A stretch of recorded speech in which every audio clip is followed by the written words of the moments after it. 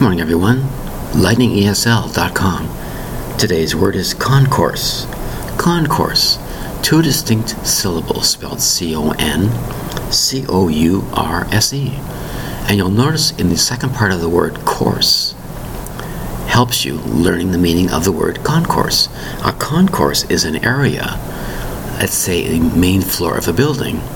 When you walk into the office building, before you get to the security office or a security desk or whatever, that area is called the concourse. Some people might call it a lobby. A lobby usually refers to an apartment building or a condo building. A concourse is the main hallway or area when you walk into a large building. It's a large hall or space inside the building, such, for example, a train station. You go towards a train station inside. As you get towards the train, from the outside to the inside might be called a concourse. That is the large area.